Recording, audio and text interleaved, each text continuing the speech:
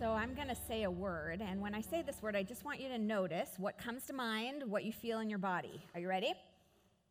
Inbox. Did you feel like a sense of ease and relaxation come over you? Did you feel very relaxed? Most people, when they think of their inbox, think of a number, a growing number. As we sit here, more emails are piling up. We have not always had email inbox. It's a relatively new thing. Like, we literally have created more ways to be stressed through email. But I also wonder for you, when do you deal with your email? Is it all the time? Once a day? 3 times a day? Do you ever turn it off? When is your cell phone on? When is it off? When can't we get a hold of you? When don't you answer your phone because you're actually doing something? Can we call you and interrupt you at any time, any day? When are you working? When are you not working? I'm 44 years old, and I would say for 42 years, I have ignored the Sabbath. If Sabbath is about when strivings cease, I'd have to confess most of my life, striving has rarely ceased. For most of my life, I've avoided the topic of Sabbath. I've dismissed the practice as something meant for the more naturally contemplative people. Like, not Enneagram 3s, not ENTJs like me. And then Easter 2016 happened. And on that Easter, we had the largest gathering we had had up until that point as a church. We had grown from like 60 people in the beginning to 650 on that Easter morning. And you guys, I woke up on Easter Monday, and I wrote in my journal, I feel bored. And it was strange because, number one, I'm not a person who gets bored very often or easily. And number two, externally, there was so much to be excited about. Like, we had somewhere along the way officially crossed the line from like surviving to thriving as a church plant and as a community. And for me, that was one of those crisis moments, kind of existential crisis moments, where externally everything looked great, but internally there were like some warning lights going off on the dashboard of my life. There was like a check engine light flashing at me. And we're in this series right now called Sabbath. And we are exploring the practice of resistance, really. Sabbath is a practice of resistance to the always on, always producing, always productive culture of now that we live in. And so today we're going to talk about 3 things: athletes and rhythms and Egypt. So last week we talked about the first time we see this word Sabbath in the Hebrew Scriptures in the Old Testament. It's the word Shabbat. And the first time we see it is in the creation story, when we read that on day 7, God rested. Shabbat. And in the entire book of Genesis, there is one time that something is said to be holy. That's the word kadosh. The only thing said to be holy in the entire book of Genesis, not the temple, not God's people. What is said to be holy is time. The 7th day is holy. The day of rest is holy. And as we move through the Bible out of Genesis, the next place we read about Sabbath is in the 10 Commandments. So in the 10 Commandments, we read the Sabbath commandment. It's the 4th of the 10, and it's the longest commandment. The 10 Commandments appear in 2 places in the Bible, Exodus 20 and Deuteronomy 5.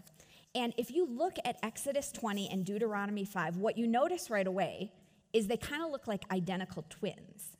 Like you read those two passages, and at first glance, it's like they're identical twins. But as you look at them further, after you get to know them more, there are slight variations. So in Exodus, we read, remember the Sabbath day and keep it holy. And then in Deuteronomy, we read, observe the Sabbath day and keep it holy. Sounds like identical twins. But the motive for remembering the Sabbath is slightly different in these two passages in Scripture. So in the Exodus account, the motive for remembering the Sabbath day is creation. In Deuteronomy, the motive for remembering the Sabbath is redemption. It's the Exodus story. It's you were once slaves, but you no longer are. So one is creation. God rested on the seventh day. We talked about that last week. And then in Deuteronomy, it is you were formerly slaves, but now you have been set free. So in Exodus, we read this. Remember the Sabbath day and keep it holy. For in 6 days the Lord made heaven and earth, the sea, and all that is in them, and rested on the seventh day. The motive, creation. God rested. Therefore, we are to rest. But then in Deuteronomy, we read this. Observe the Sabbath day and keep it holy. You shall remember that you were a slave in the land of Egypt. And the Lord your God brought you out from there with a mighty hand and an outstretched arm. What's interesting in both of these passages is that Sabbath rest is extended not just to God's people, not just to the Israelites, but to the animals, to the slaves, and to the strangers. In other words, all elements of creation are called to enter into and benefit from this rest. Sabbath rest is for all of creation, not just God's people. All right, can we talk about athletes for a minute? So we just spent a few days in Wisconsin attending a niece's high school graduation, and our flights were delayed a bunch yesterday. So actually we got home at like 2 in the morning, and then I woke up at 5, so I'm sorry about this message. But we were at this niece's high school graduation, so of course we're talking about senior pictures and pulling out family senior pictures. And since we're staying with Nana, Tim's mom, I got to see once again Tim's senior pictures. Do you want to see them? Okay, so this is Tim as a high school football athlete senior photo. So cute, right? Go Wausau East. Go number 3. Okay, the next one, let's see, this one is, oh yes, the classic. Such a baby face, right? So cute. Okay, but my favorite, this only happens in Wisconsin, is this one.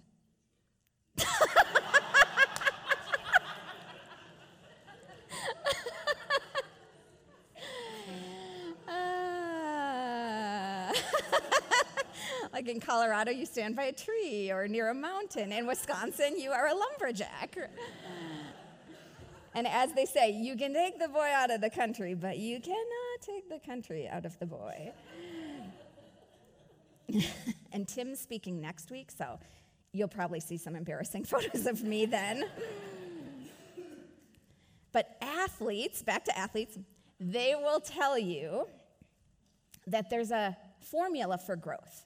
And it looks something like this. Stress plus rest equals growth. Stress plus more stress equals injury.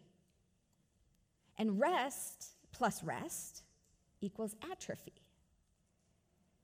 So the formula for growth for athletes, stress plus rest equals growth. And what is true in athleticism is really true in all of life. For 6 days you shall labor, and on the 7th day you shall rest. There is a rhythm to life. 1 month after Easter 2016, I entered a soul care journey. It was a 2-year journey with 25 people, and learning to care for your soul for the sake of others. And I started really looking at my own addiction to productivity. So the scenario for me at the time was, for several years, Tim and I had been co-pastoring a growing church. We had started and were leading a small business in town, had some rental properties, and then we had 2 kids along the way, so our family was growing. And I tell you that just because I want you to know that was the scenario, and I loved all of it. Like, part of the tension for me with Sabbath is like this storyline that went, but I get to do all this stuff. Like, I'm passionate about all this stuff. The energy I bring to my work is one of I get to, not I have to. So when you love your work, why do you need to rest from it? But here's what I came to see. Because I was doing everything, because all of my days looked the same insofar as all of them involved my work, I was slowly becoming dull to everything. Like, I was coming to see that I wasn't really bored so much as I was tired of it all looking the same every single day, involving this work, these fascinating, interesting, passionate, love it kind of work, but still every single day looking the same. So Easter 2016 for me was like kind of a wake-up call that something was off.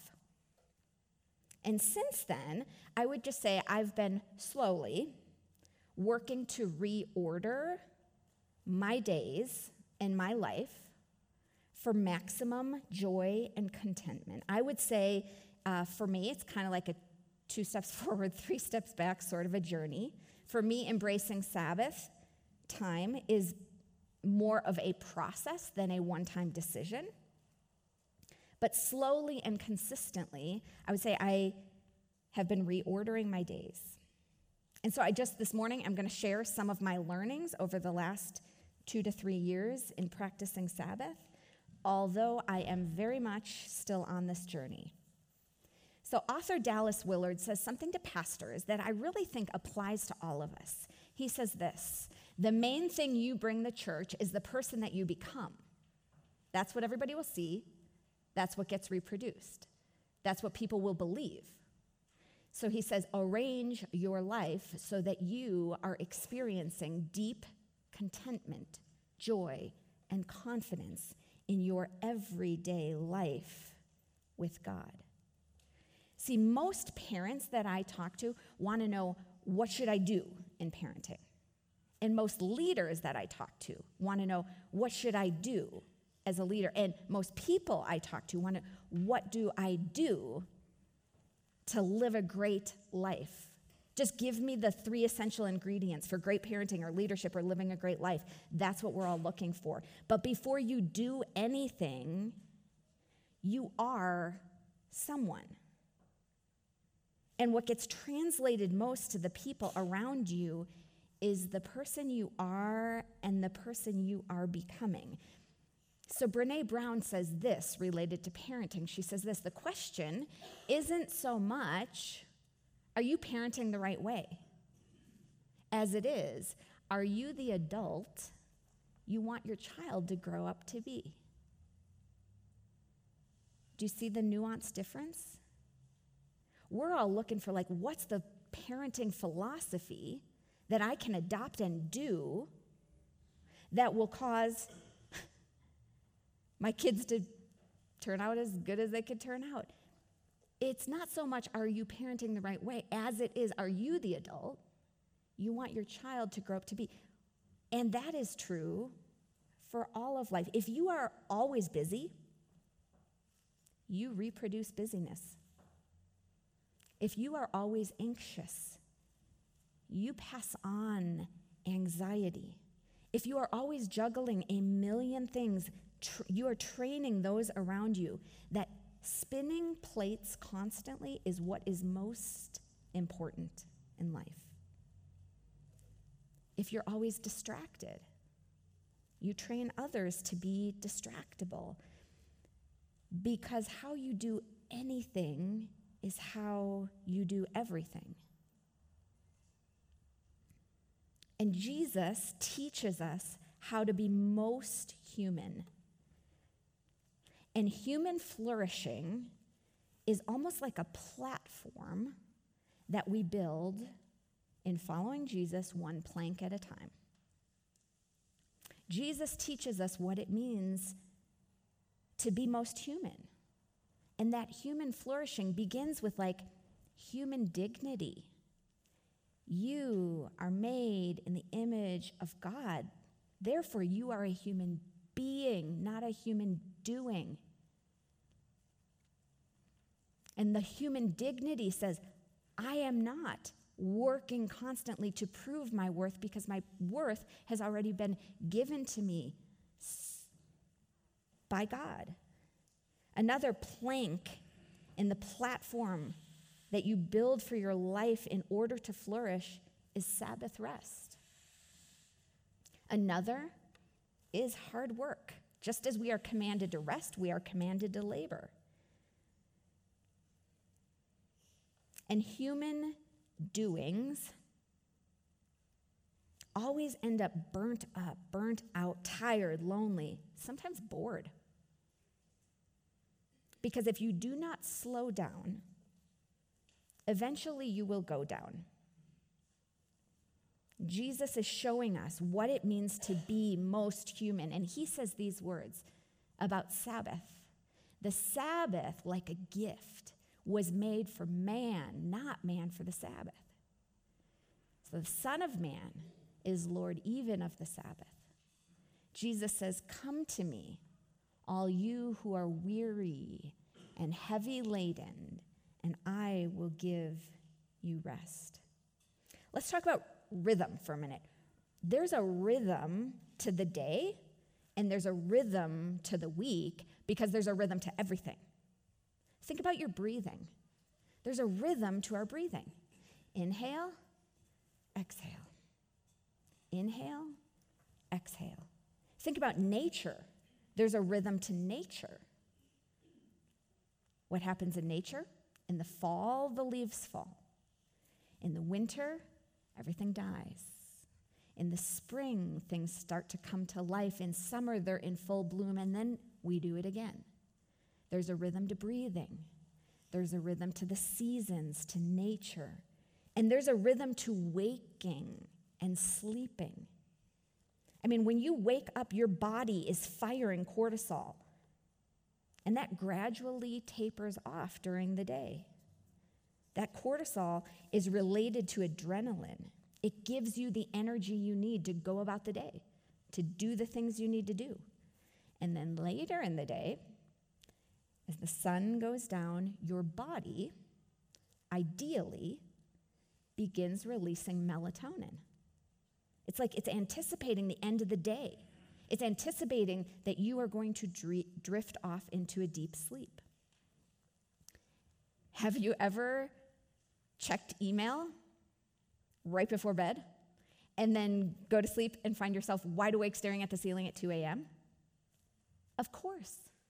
Just when the rhythm of your body was going to sleep, you jolted it back awake with the bright light of a screen and all the problems and ideas that came through the computer to you. At just that moment when your body was most relaxed, ready to get the sleep it needs, it was jolted back awake.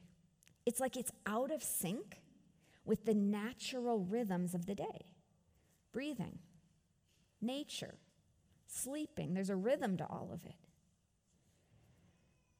So over the last couple years, I've been experimenting with some changes. Let me tell you a little bit about my Friday afternoon ritual these days. Sometime around 1:30 on Friday to about 1:30 on Saturday, time looks a little different for me. Our kids have early release on Fridays from school, so we pick them up at 1:30, and very often we begin heading to the mountains. And on the way,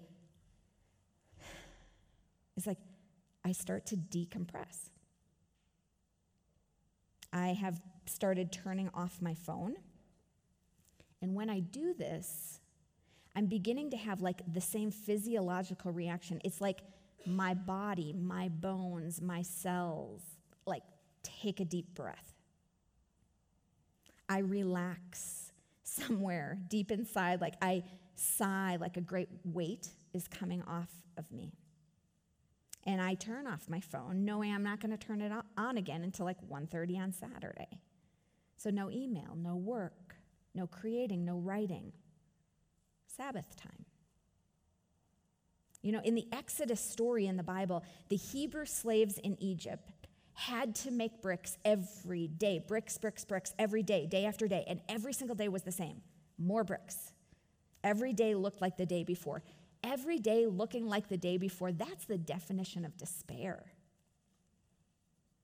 In Egypt, their worth and their value as slaves came from how many bricks they produced.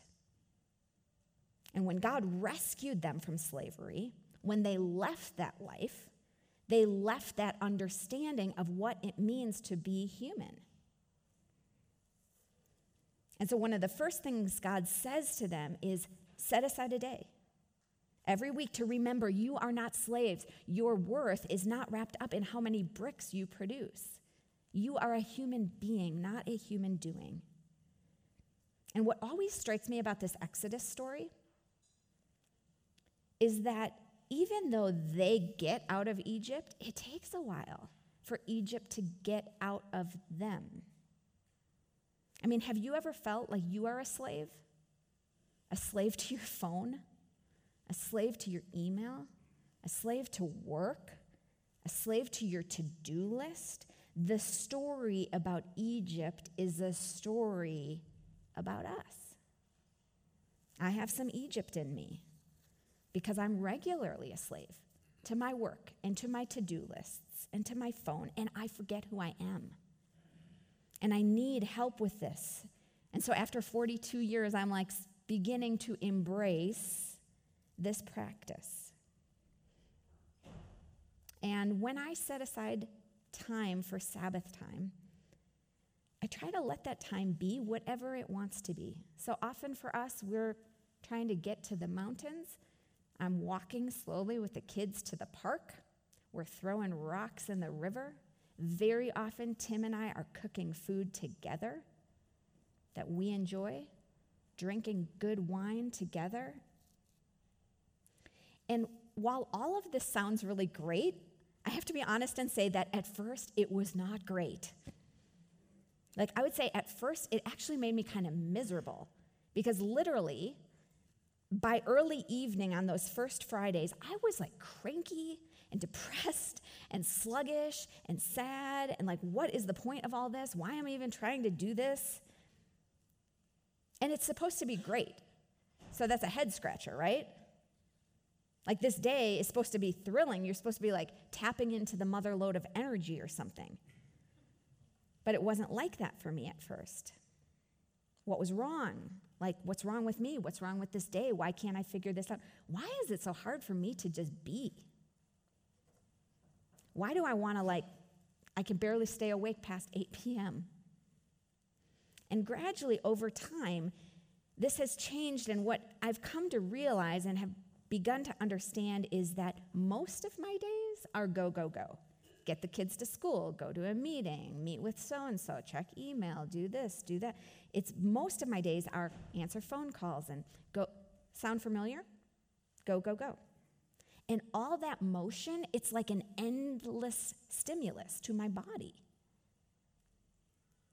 It's like a hit or a drug. Like I see I've just gotten that text, a little dopamine rush, like a little ripple of excitement. It's exciting to keep moving all the time. If people are contacting you, that means, they're thinking about you. You're needed. You have a role to play. You matter. All of that stuff, it affects us spiritually. And it might be good stuff. It might be stuff I love and I'm passionate about. It might be good stuff. But it's also very seductive because it's easy to become addicted to the pace, to the hit. And so I just began to see when I take time and remove all that constant stimulus, my body kind of falls into a state of shock initially. It's like my body is saying to me, what are you doing? Where's the hit? Where's the adrenaline rush? And so we crash. But think about some of your favorite moments in time. Think about some of your favorite moments in life. Usually, in your favorite moments, you say things like, we just lost track of time. On your favorite days, you look at your watch and you're like, where did the time go? On the best days, you say, like, that day just flew by. Why is that? Because in those moments, you're not relating to time, like, how much can I get out of this time? You are simply present to time. Time isn't being used to produce anything. It is not being measured for how much you can get out of it. That is why the Sabbath is to time what the temple is to space, right? A temple carves out a bit of the domain of space and says, this space belongs to God in a special way. And the Sabbath carves out a bit of time from the domain of time, carves it out and says, this time is going to belong to God in a special way. And why do we do that? It's a practice. It reminds us that all time belongs to God, that all space belongs to God. And by doing that practice, we remember we can enter this rest of God, this rule of God, at any time. And so by practicing Sabbath, it actually is something that over time, like a muscle, it's like Sabbath begins to leak, right? You start to realize, like, oh, there's a way to relate to time, to enter the rule and reign and rest of God on a regular basis. And you're learning what that feels like on Sabbath, and then you're pulling it into an hour of each day. God is always present. It is we who are often absent. Central to creating a life worth living is just understanding you and I have more power over our time than we realize. Work, play, labor, leisure, like step in and then step out. This rhythm, you create the rhythm that helps you do that work that only you can do on this earth. So let's pray together as we close.